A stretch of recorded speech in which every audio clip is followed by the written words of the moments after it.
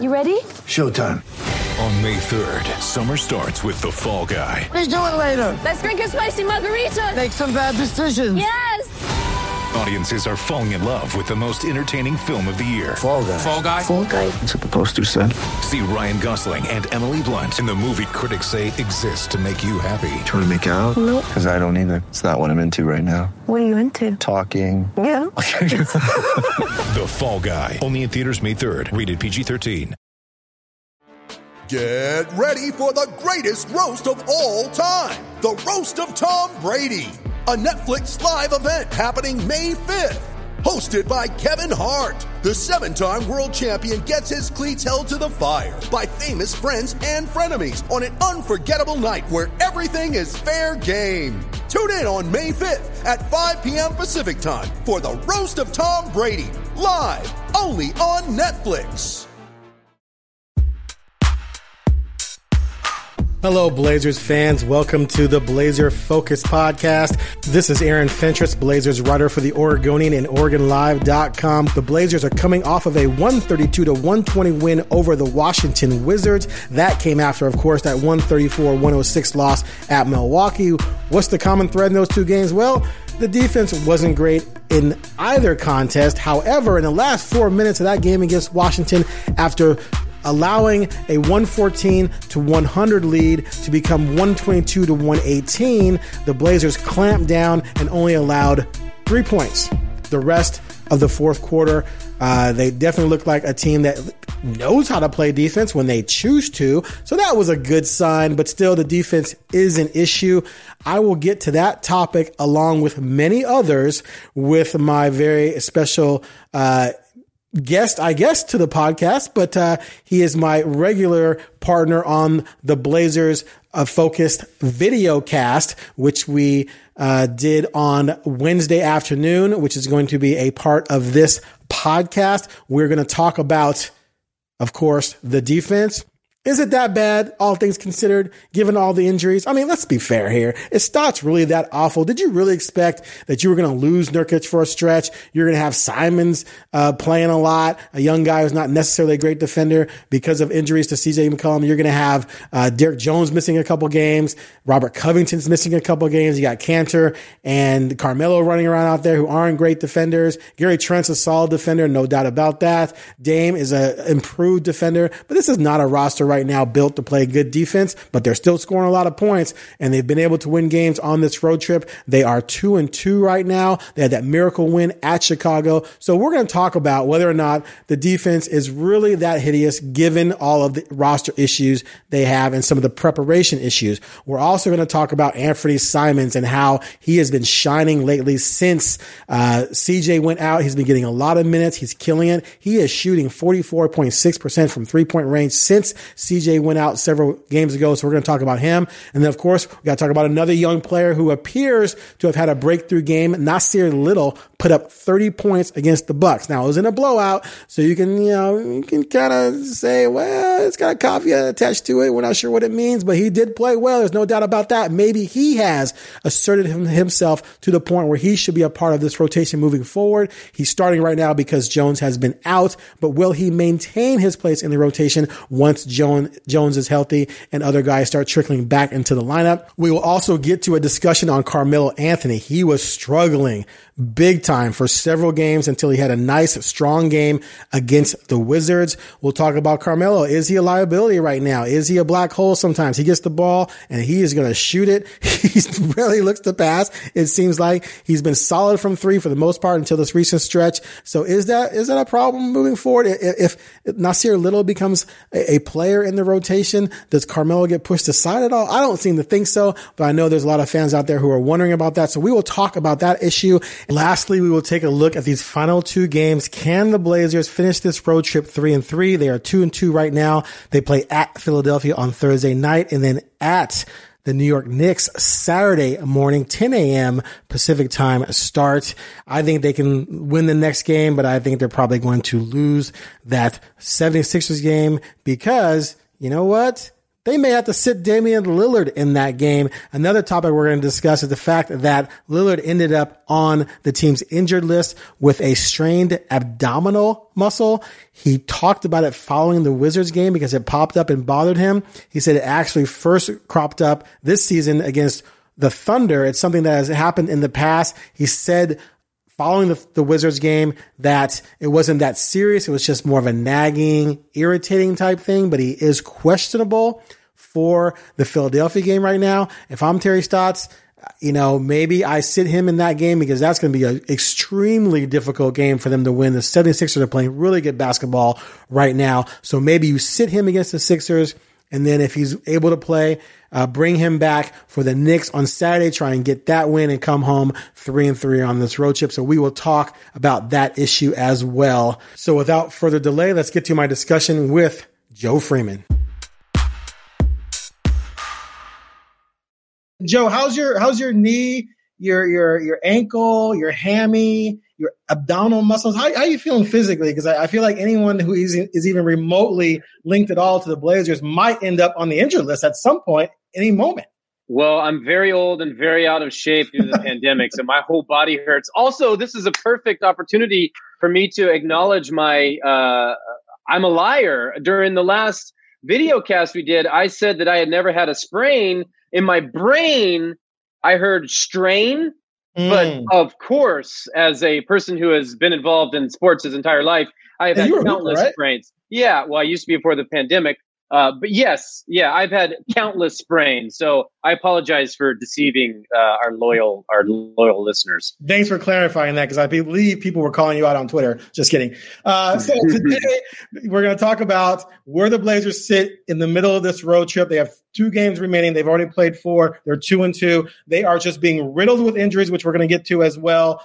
As a matter of fact, mini breaking news, the Blazers just released their injury report, and Damian Lillard is now on it with an abdominal strain. He talked about this following the win over the Wizards on Tuesday night, saying that it was bothering him. It's something that's cropped up in the past before, but he didn't think it was serious. But now it looks like it's at least a wee tiny bit serious because he's listed as questionable for Thursday's game against Philadelphia. Also on that injured list still is Derrick Jones Jr., who is questionable. He's missed the last couple games. And, of course, McCollum, Zach Collins, and Nurkic are out. So we will definitely talk about injuries because they pertain to they are linked to our first main topic, which is the defense. People are killing Terry Stotts and the Blazers based on their defense, which is ranked, let me check here, 28th in the NBA right now in defensive rating at 117.28. They gave up a boatload of points against the Bucks in that loss, 134, 108, something like that. And then even last night against the Wizards, they gave up a ton of points in that game. The Wizards shot really well the entire game, but the Blazers pulled it out. So the question here, and the first topic, Joe, is, 1, can the defense ever become good this season? And 2, is it fair to ridicule Stotts at this point, given all of the injuries and the inconsistency that creates in terms of trying to actually piece together and put together a good, solid defense? What do you think? Well, I would start off by saying that all criticism is fair in the NBA, especially when it's, levied at a team that's playing as poorly defensively as the Blazers. However, there's context to all this. And, going back to the criticism, in some cases it's justified. The Blazers under Terry Stotts predominantly have been an underachieving defensive team. They've had, 2 or 3 top 10, top 12 defensive teams, and those, by no coincidence, have been some of their best seasons. But a lot of that is personnel driven. And so then you kind of shift, does the blame go to the front office, or does it go to the coaching, or does it lie somewhere in the middle? I think the blame right now lies on the injuries and on the depleted nature of this roster. I mean, right now, Terry Stotts is coaching a team currently, as of right now, missing 3 starters, including its defensive anchor in the middle, Yusuf Nurkic, arguably their best and most important defender, and their best perimeter defender in Jones Jr. And so I'm not quite sure how you're supposed to show defensive growth or play better defense when you're lacking your best defensive players. Again, and you're replacing them with subpar defensive players. Correct. Yeah. Carmelo's getting more minutes and Kanter starting at center. And, if you really want to go deeper and at some level, I feel like, and it's against my nature, it's excuse making, but it's also, laying out facts also. So it depends on your lens and your perspective of how you view this. But going back to what we talked about months ago, no training camp stalled, no practice time along the way. And then you add that onto, a new roster, a bunch of new guys. So that kind of impacts their ability to kind of mesh and grow cohesive as for the lack of this, or for this conversation, defensive wise. And then you couple that now with the injuries. I mean, even Robert Covington missed a couple games with a concussion. So, he's out. Then you put someone else in. I mean, I haven't looked at how many different starting lineups the Blazers have used this year, but we've got to be near 5 or 6. And we're only 20 games in. So I don't know how you're supposed to develop. And defense, I should note, is so chemistry and being, playing together is so important on that side of the ball.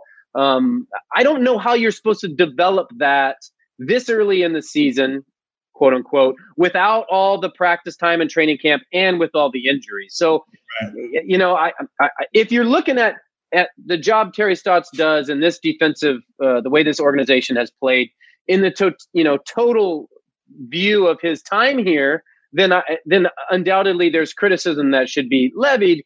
If you're talking about right now at this particular moment, I think it's a bit unjustified just because of everything we just laid out. Right.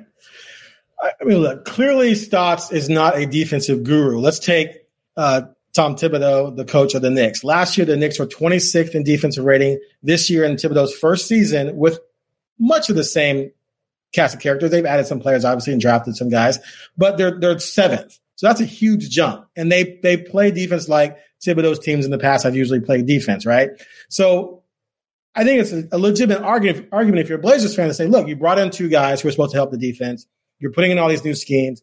We're not seeing any improvement, is the argument. And I think that's a legit concern and a criticism to make towards Stotts. But the way people are blowing this out of proportion is just nuts to me, because they said in training camp, everyone was like, we're going to be a work in progress. We're not going to be the same team come May or April that we are in December or January. Like they foretold it to everyone that it's going to take time to get everyone working together. Nurkic came in out of shape. You got 2 new players. You're mixing in some young guys here and there. You have 2 backups in Carmelo and Kanter who are iffy defensively. There's a lot of things that were going on, and training camp was cut short, and you lost practice time. You lost, Nurkic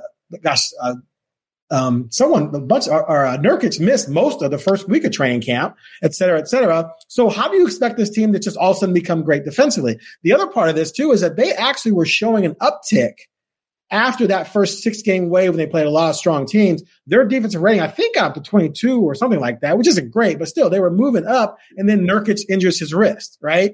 And then CJ goes down. Now, CJ is not a great defender, but CJ, a veteran, smarter, going to make fewer mistakes than someone like Simons or maybe even Trent. And so then things started going downhill. Then Covington got the concussion, missed 2 games. He comes back when Jones misses 2 games, and things start spiraling downhill. So I just don't think it's fair to lay all this at Stotts' feet right now when you're playing guys who, A, are just not ready to be good defensive players, I don't think, at an elite level, several players, and B, you're dealing with all of these injuries. It just, to me, seems disingenuously unfair. You brought up a good point, and all that is not only, as I mentioned, is Nurkic your most important and best defender, certainly in the middle. You're replacing him with Enes Kanter, who is among, and don't get me wrong, he has been invaluable to this team. He's one of their most consistent players, and he plays hard, but he's horrible on defense. And when you look at the discrepancy between what he brings and what Nurkic brings, and horrible might be too strong, but he's not a noted defender. He's never been. If he was a good defender, given his scoring ability around the basket and his rebounding ability, he would be bouncing around the league the way he is. And it goes back to the playoffs two years ago when the whole can't play Cantor thing came up with him when he was, in Oklahoma City. So, but the difference between what Nurkic brings and what Cantor brings is the point I'm trying to make. And man, having that interior presence, especially for how Stotts likes to run his defense, is vitally important. Now, the other thing to factor in a little historical context here, when Terry was hired by Neil Olshey during the great shakeup of 210 or 211, whenever that was, after that lockout year, I guess it was 2011, the importance was stressed on playing an aesthetically pleasing game. And Terry's, I recall vividly his introductory press conference when he said it mattered the way you looked and how you played.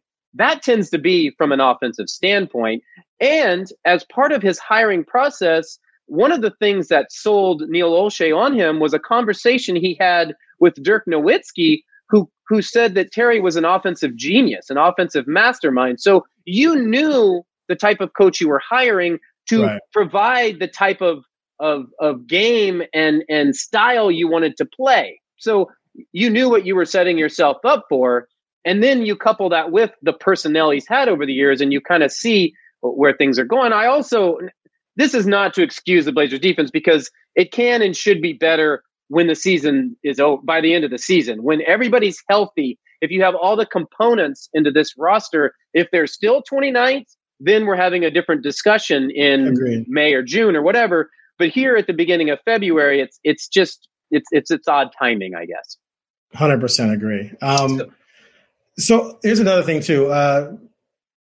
Stotts was asked about accountability. And I've seen some fans talking about this too, and that's a dicey word to use. Like, what do you want Stotts to do? Bench a guy? So let's say Gary Trent goes out there and blows a couple rotations and gives up a couple easy threes, and you yank him out. Who are you putting in for him? Mm-hmm. Simons? Is Simons going to do any better? And now you've established the precedent that, you mess up a couple rotations, you're coming out. Well, is Simons going to be better? And if Simons messes up too, then you're going to take him out and throw in Trent. And then what happens when Dame messes up too? Because Dame is not an elite defender. Are you going to yank Dame out? Well, you can't. You can't take Dame out. You can't treat him like that. So then you have a double standard, which is understandable. But at some point, you're going to run out of players to replace the guys you're yanking out. If Cantor screws up, you're going to take him out and put in Giles. Is Giles going to do any better? So you can't really treat NBA players like that, which is what Stotts said. It's like, there's only so much you can do. What you can do is you can work on it in practice. You can go over film. You can yell and scream if you want, but he's not that kind of coach and has made that pretty clear. You need Lillard to be in people's ears. But Lillard said himself too. He says, look, we're dealing with some guys out there who are learning how to be defensive players in the NBA, and they're being thrust into these positions because of injuries, and they're just not going to all of a sudden magically become great defenders or even really good defenders. And so that's another reason why I think the criticism is unfair. Clearly, Lillard has Stotts' back on this and isn't blaming him, which I don't know if he would do publicly anyway, but he echoes the same things that Stotts says. So, it's a work in progress. To me, I think you'd like them to be around 23 right now. I think if you expected them to be top 10 right now, you're being ridiculous. Top 15, I think, is even a stretch. They should be better than where they are, but man, they're dealing with a lot of issues. If I go back to when training camp broke, whenever it was, let's say early to mid-December, and I tell you that in the first week of February, you're going to be playing an extended stretch without Jusuf Nurkic, several games without Jones Jr., couple games without Covington, and a month without CJ McCollum, what would your expectations be for where the team would be? And so you have to have that context into things. I just don't think you can, kind of toss it out blindly. I will say, all that said, last night against the Wizards, who Washington's an incredible offensive team, and they're scoring in insane bunches right now. And Bradley Beal, by the way, is playing next level right now. But there were multiple possessions at the end of the game when my dudes were wide open. Wide. I mean, there wasn't a guy within 4 to 7 feet of them. And the result, and this is late in the fourth quarter, the result were wide open swish threes. Now, after that kind of stretch, when Washington cut a sizable lead down, Blazers called a timeout, and they had a couple of big defensive stops down the stretch. So you kind of have to balance that out. But boy, there was either some miscommunication, some bad calls, some laziness, some poor schemes, or something during that stretch. Because I mean, there was 3 or 4 possessions when there were just blown coverages, and we could go on and on for this defense probably for a whole video cast. So I'll make us switch now, and one of the developments we've seen lately, Aaron, is obviously Anthony Simons has been thrust into a rotation spot, and finally so he's getting an opportunity to produce. I wonder, what have you seen out of him? Have you liked what you've seen out of him? Do you think that he's finally kind of carved a permanent spot there? I believe I've talked about him a lot with you. I have on the podcast myself as well. I'm a big Simons guy. I'm a big Simons believer in his ability. I think he's trapped on a team that hasn't really needed him. And I asked him this a few weeks ago. I said, how hard is it to play 4 minutes, 5 minutes, 10 minutes and not know what's going on? Because it seemed like he'd go out there, and if he made a 3, he'd stay out there longer. But if he went over 2, he might come right out, right? Whereas now they have no choice but to play him because Rodney Hood's on a minutes restriction, Trent starting in place of McCollum, who's out. So Simons is not only your backup point guard instead of third string point guard de facto, because McCollum's basically the backup, but he's also basically your backup 2 guard as well. So you have to play him. So now he's getting minutes and he's blossoming because he knows he's not going to get yanked. I believe that's part of it. And we're seeing him play with extreme confidence, not looking over his shoulder and displaying his talent. The kid can shoot it. He has no conscience whatsoever. He is athletic as all get out. That drive down the baseline, I think against the Thunder with the left-handed dunk was freaking awesome. I think he's blossoming right before our eyes. I think he's doing what Trent did in the bubble, which is something that Lillard alluded to himself that he felt like it was similar. I think he's here to stay in this rotation. He's going to have some bad games. He's still a kid. He's going to play bad defense at times. He's still learning, and this is a tough league to deal with the way guards are playing in this league. I don't know how anyone defends anyone. But no, I think he's here to stay, and I think he is going to be a huge factor down the stretch. He's playing his best basketball of the season, no question. I think he's had 3 or 4 double-digit outings during this stretch, and he had one heading into this stretch. Now, he also had a hamstring injury flare up. We didn't even mention him on the injury report. He was limited, I think, 12 minutes or so, right? Yeah, but he's not. But they don't list him on the injury report, so maybe he's fine. But he left the game early against the Wizards, but hopefully for Portland's sake, he's okay. Yeah, and you mentioned, asking him about 5-minute stretches and looking over your shoulder and all that. There is no, I don't know, so I'd say no greater asset, but it's vitally important to an NBA player to know that he's going to get into a game and he's going to have X amount of time to play through it. To build up a kind of some mojo and get going and get in the flow. And so when you know that you have X amount of minutes, that's certainly, as you mentioned, it's going to boost your confidence. It also has helped him just seeing his shot go in too, I think. And he's had, he had the big 26-point game against the Thunder, and he just looked different for someone who hasn't spoken with him in a while. He looks like the guy that we've heard people talk about based on what they see behind the scenes over the years. And so there's no question about his potential and his ability. It's just, kind of putting it all together. And a lot of that is opportunity. But this is an important stretch for him because if he doesn't produce, he will wind up back where he was. Right. So to see him break out, I think is reinforcing, everything that we've heard so far. So since he started getting regular minutes, which was the San Antonio game, which was the first game without CJ and Nurk together because CJ got hurt the previous game against Atlanta, he is 21 of 47 on threes. That's 44.7%. That'll do it. That's over 7 games. He was 1 for 3 the other night, which, if you're 1 for 3 every once in a while, that's not a big deal. He's at a 6 for 10, a 4 for 6, even a 3 for 8. That's quality. 4 for 9. Like he is just demonstrating that he is a 3-ball machine. However, you know what he isn't?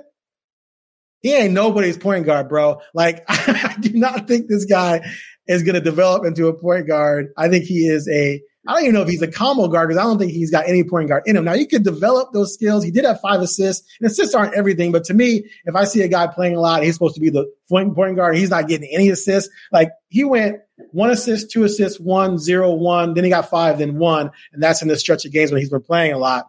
He just doesn't. He's not even looking to get other people involved. When he gets the ball, he's doing the same thing Trent does. He's looking for a shot. He's trying to get the ball into the basket, which is, they want to play fast. They want to get up shots. They want to shoot a ton of threes. He fits right into that. But he if you actually needed him to ever be a point guard, like if Lillard's out for the Philly game, he's questionable with the abdominal thing. If Simons has to play point guard, is he going to be able in 36 minutes to keep other people involved and get some assists and keep the offense moving? Or is he going to go out there and do what he did against Sacramento in the final game of the regular season a couple of years ago? So it'll be interesting to see what he does.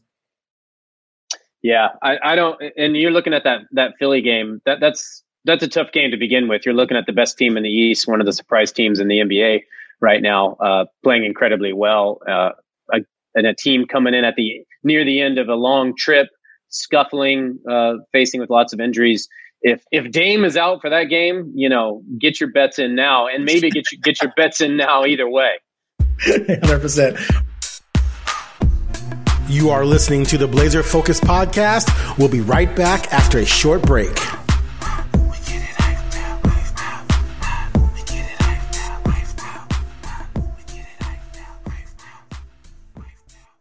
All right, let's move on to another young guy who had a mini little breakout, Nasir Little. So this young man has just been through it, right? He missed the bubble session because of a concussion after he hit the floor during practice. Then he had dehydration issues. He worked hard over the summer, according to him and according to Lillard. He comes in training camp. He catches COVID. He misses all of training camp plus the first 7 or 8 games. He came back for the Minnesota game, which I think was game 8 or something like that.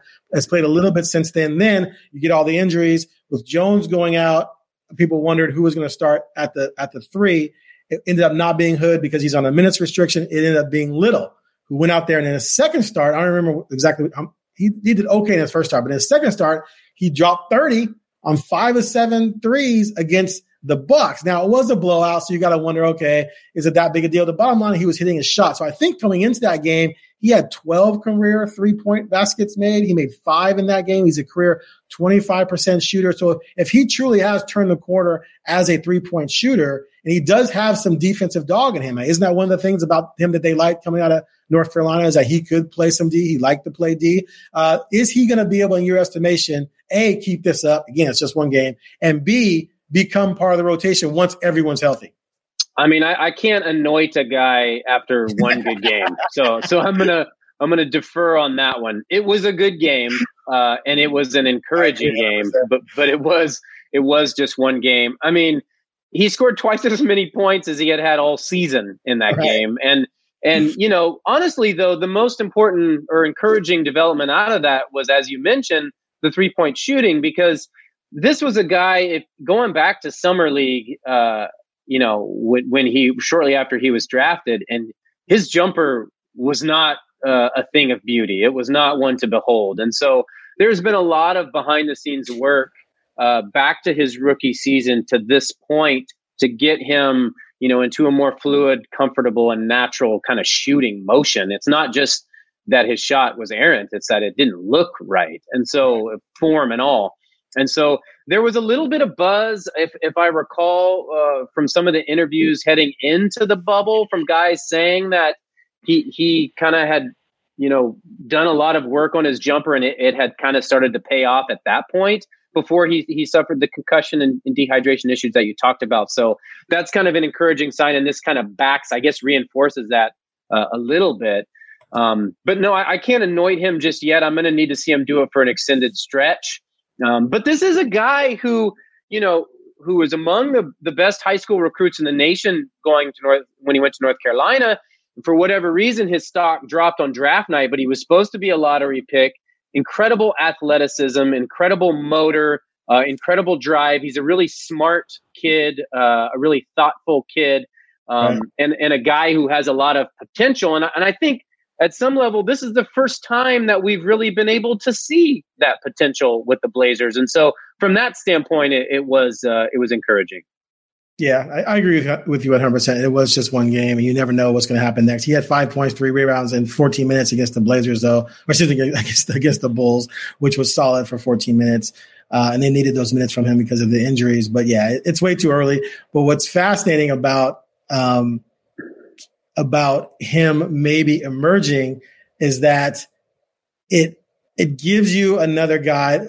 So a lot of people are talking about, should they go out and sign someone, 10-day contract, do something, get a veteran off the street or what have you. But if Nasir Little is going to give you quality minutes, then it creates a situation, I think, where no, we don't have to. We've got this guy we can play, and hopefully we're helping to develop him and make him a mainstay of our rotation moving forward, as opposed to going out and getting some guy and bringing him in and giving him those minutes. So maybe Nasir Little is that guy that you're bringing in because he joined the team late. Just a thought. Yeah. One guy who didn't join the team late is Carmelo Anthony. And he's had he hasn't had the season I think any of us have really expected to this point.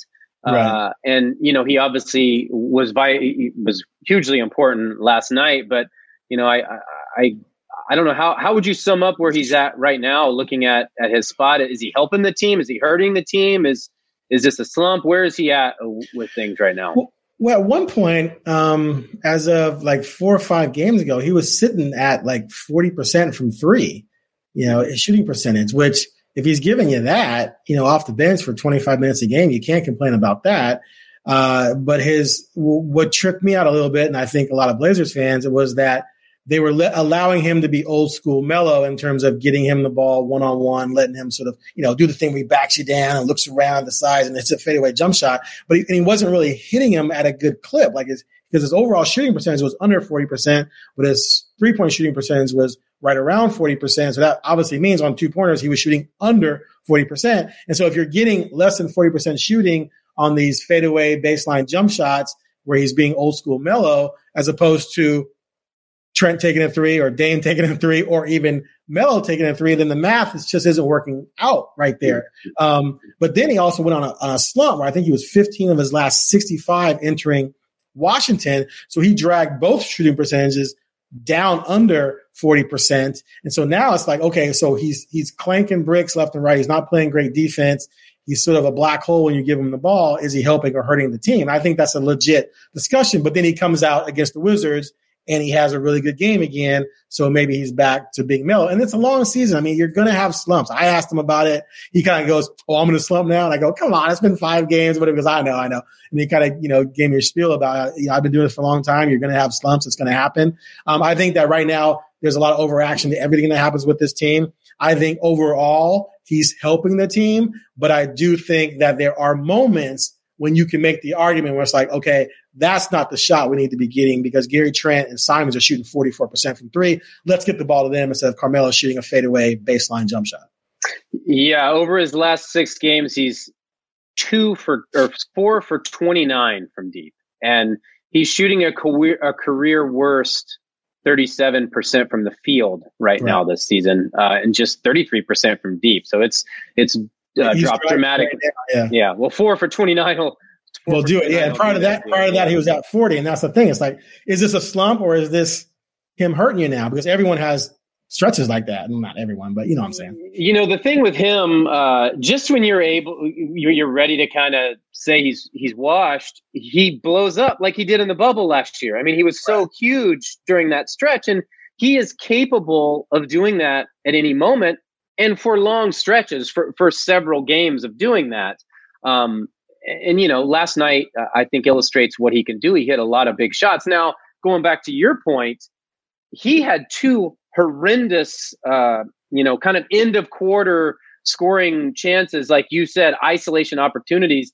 And he was D'd up so much in the one-on-one. The shots were horrible. They didn't even have a chance. Right. And so it's those kind of moments where you wonder, maybe, is there a better option there? Give it up. And on the one hand, he's gotten to be the NBA's 13th most prolific scorer ever because he takes those shots and he has the mentality to take those shots. And so on the one hand, you can't discourage that mentality. But on the other hand, my man's 4 for 29 in his last 6 games. There's probably a better chance. That said, man, with a depleted roster and a team in desperate need of scoring punch, he's going to be out there and he's going to do what he's going to do. I think we both were in agreement that once he mentally accepted kind of this 6th man role, we thought he was going to flourish because he was going to have the opportunity to just go out there and get buckets and kind of, not worry about anything else. And obviously because of the injuries and because of everything that's gone on, I don't think that, that's really developed as he and the Blazers kind of envisioned. So it's a part of where this team is injury wise too, because as the injuries have built up in different ways with Rocco in and out and DJJ in and out and other guys out, he's been in the starting lineup in the sixth, he's kind of been in and out of things too. And so, it's what it is, I suppose. Yeah.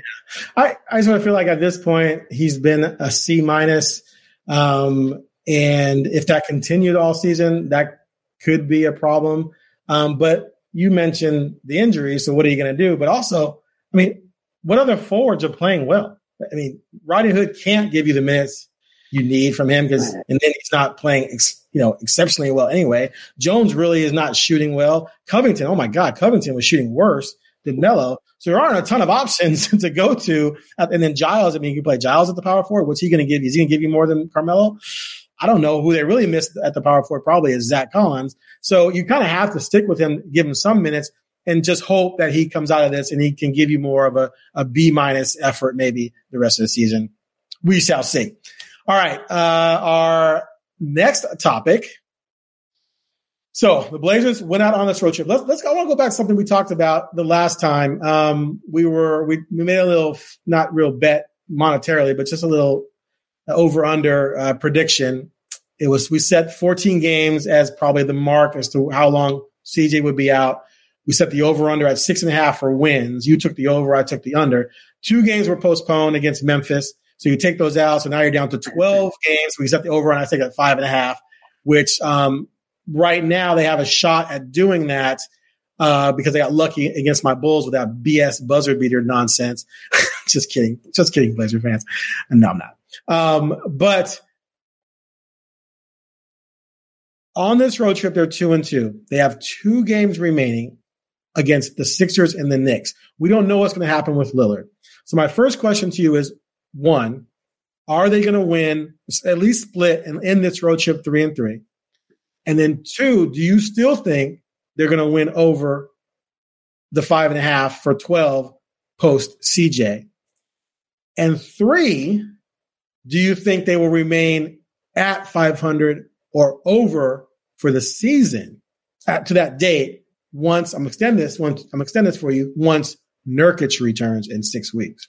My head is spinning, man. I can't keep all that straight. Well, I need like a chart or something here. Like I need Kornacki's up on the board, like leading us through the electoral college votes. Okay, let's get to the next. Here's what. Well, I'll just simplify it. Okay, I'm not one to back away from my prediction, so I'm going to stick with the 500 through CJ, and we've adjusted it from 6 to 6.5 to 5.5. So I'll stick with my 6-6 prediction, which was 7-7. I'll stick with that. Okay. And then, to kind of facilitate that, and I can't remember, I think I said they might go 3-3 on this trip. Maybe I said 2-4. I don't remember. So I'll be optimistic and say 3-3, although I think that's fool's gold. They're bound to lose against Philly, and then, it'll be tough against the Knicks. But I'm going to predict a win against the Knicks. Dame loves it's his favorite road venue. He has had some huge games at Madison Square Garden. He loves playing there over the years, going back to his rookie season. So he'll light it up there. The Knicks had kind of started fast, and I think they're 4-6 in their last 10. So they've hit a little bit of a skid there. And after potentially getting smoked again, which is an option, or certainly in the cards against Philly, it'll be a team looking to come out and redeem itself. And even if they play well and lose, they'll still be looking to redeem themselves. So long story short, I'm going to say 3-3. They split these last 2 games, and then stick with my 500 prediction for this stretch without CJ. Okay. And then the next question though is, can they remain at 500 or better for the next, counting the next few weeks after that they're going to be without Nurkic? The thing with the NBA is so much changes week to week that what is that, a month out now? Yeah. Is that to March or where is that? To March 3rd or March 2nd or something? Yeah, he's 4 weeks off of CJ's pace. So I think CJ has 3 weeks left. So that could be 7 weeks. No, it's 4. It's 2 and 6. CJ could conceivably be back in 2 weeks when they reevaluate him, and he's already been out about 2 weeks. And then Nurk would have another 4 weeks. So, I mean, that's way too much time for me to speculate. I mean, so I'm going to pass on that, but I'm going to say if they can get CJ back healthy, if they can get everybody else, if DJJ can come back healthy, I mean, we don't even know about Dame's abdominal thing right now. I will say that that's something that has flared up a couple times in training camp over the years, and he's figured out the right kind of treatment to kind of alleviate that. So I don't expect that to be a long-term thing, but man, I just gave you to like 2 weeks. That's a pretty good prediction. Now you want me to go to 2 months? I'm just trying to, trip you up somewhere. So let me point out something though. They're 3-4 since CJ went out, and we're saying 12 games. That's 7. That's 5 more games. So you got to win 3 of the next 5 to get to 6. FYI. Okay, so they'll wait. We said this 14 games without CJ, which was to. And they had 2 postponed. And you said they're 3-4 since then? They're 3-4, starting with the San Antonio game. So you have to get to 6 to get you over 5.5. That means you have 5 more games to get 3 wins. You got Philly, Knicks, Orlando, Philly, Cleveland. So I'm gonna need New York, Orlando, and one Cleveland. Against Philly. That's not in Cleveland. Oh, I got Cleveland. Yeah. So I get New York, Orlando, Cleveland. Boom, we're done. Boom, you got it. Boom. It's looking better for you, I'll say that, but you're saying I got a chance. But I'm not rooting. I don't want people to think I'm rooting. We don't have money on this. I'm not rooting for them to lose. Believe me when I say this. Sometimes people call me a hater. I'd much rather cover a playoff team than a non-playoff team. I'll tell you that right now. So I'm not rooting for this, but I just feel like they're in big trouble without those guys, and it's playing out to be that way. I mean, think about it. If Lillard doesn't hit that miracle shot, and what was the stat? Teams down 5 with 10 seconds remaining, or 9 and 24,000 in the history of the NBA or something like that. So that's only happened 9 times in history what they pulled off. This is crazy. Yeah. So I mean, easily 2-5 right now.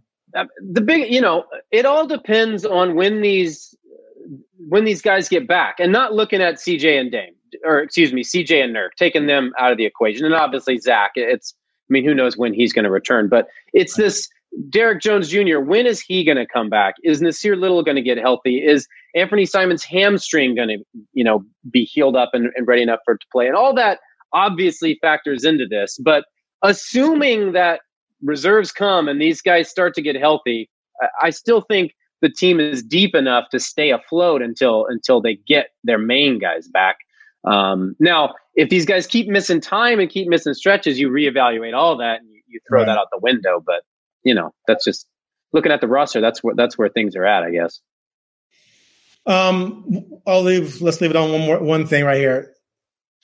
Just because it's out there in the world, I believe this. I'm new to this beat though. There's no way in hell they're firing Stotts, right? Wouldn't they have to completely collapse and be 13th in the West for that to even be a thing? Shouldn't people just stop even talking about that? I mean, people are going to talk about what they're going to want to talk about. There's Twitter handles from people who are saying fire Stotts. So it's that's not going to change. And there's a sizable contingent, and I don't know if it's a vocal minority or because it's hard to tell these days. My sense is that the majority of Blazers fans are not pining for that it is a fringe group or a lower level group. But there is certainly a segment of people that want him gone. And so organizationally, that's a decision that is made at the high, but I don't see that happening right now. But also, we have to see what happens the rest of the season. I don't think that's on the table, but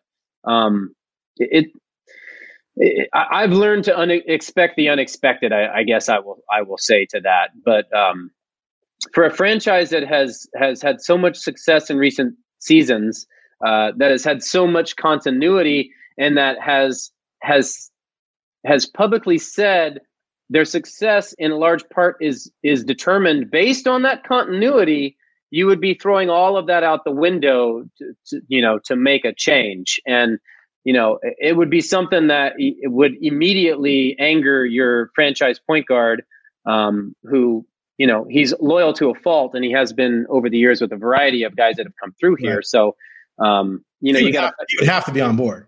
You would think, yeah. And I don't know. I mean, I don't think that we know, what you have in Terry Stotts as a coach. I think we've learned that through the last 7-8 years, or however, is it 8 or 9? It all blends in now, but he's had a widely successful tenure here in Portland. He's widely respected by his players, and so unless that changes, I don't see it happening. But we don't know what's going to happen over the next 3 months here too. So True. Right now at this point, I don't see it happening. But you evaluate things, at the end of each season. So agreed.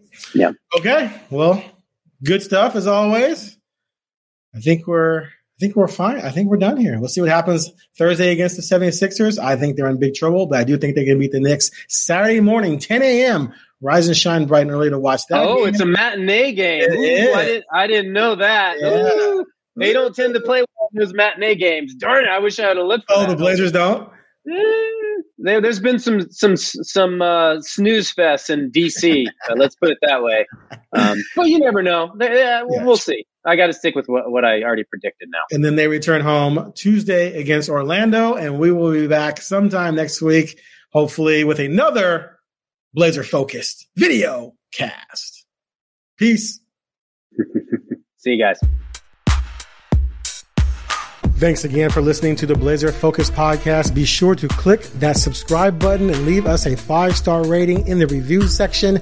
We will be back with another episode following the end of this current road trip. And also, remember, you can listen to this podcast wherever you get your podcasts.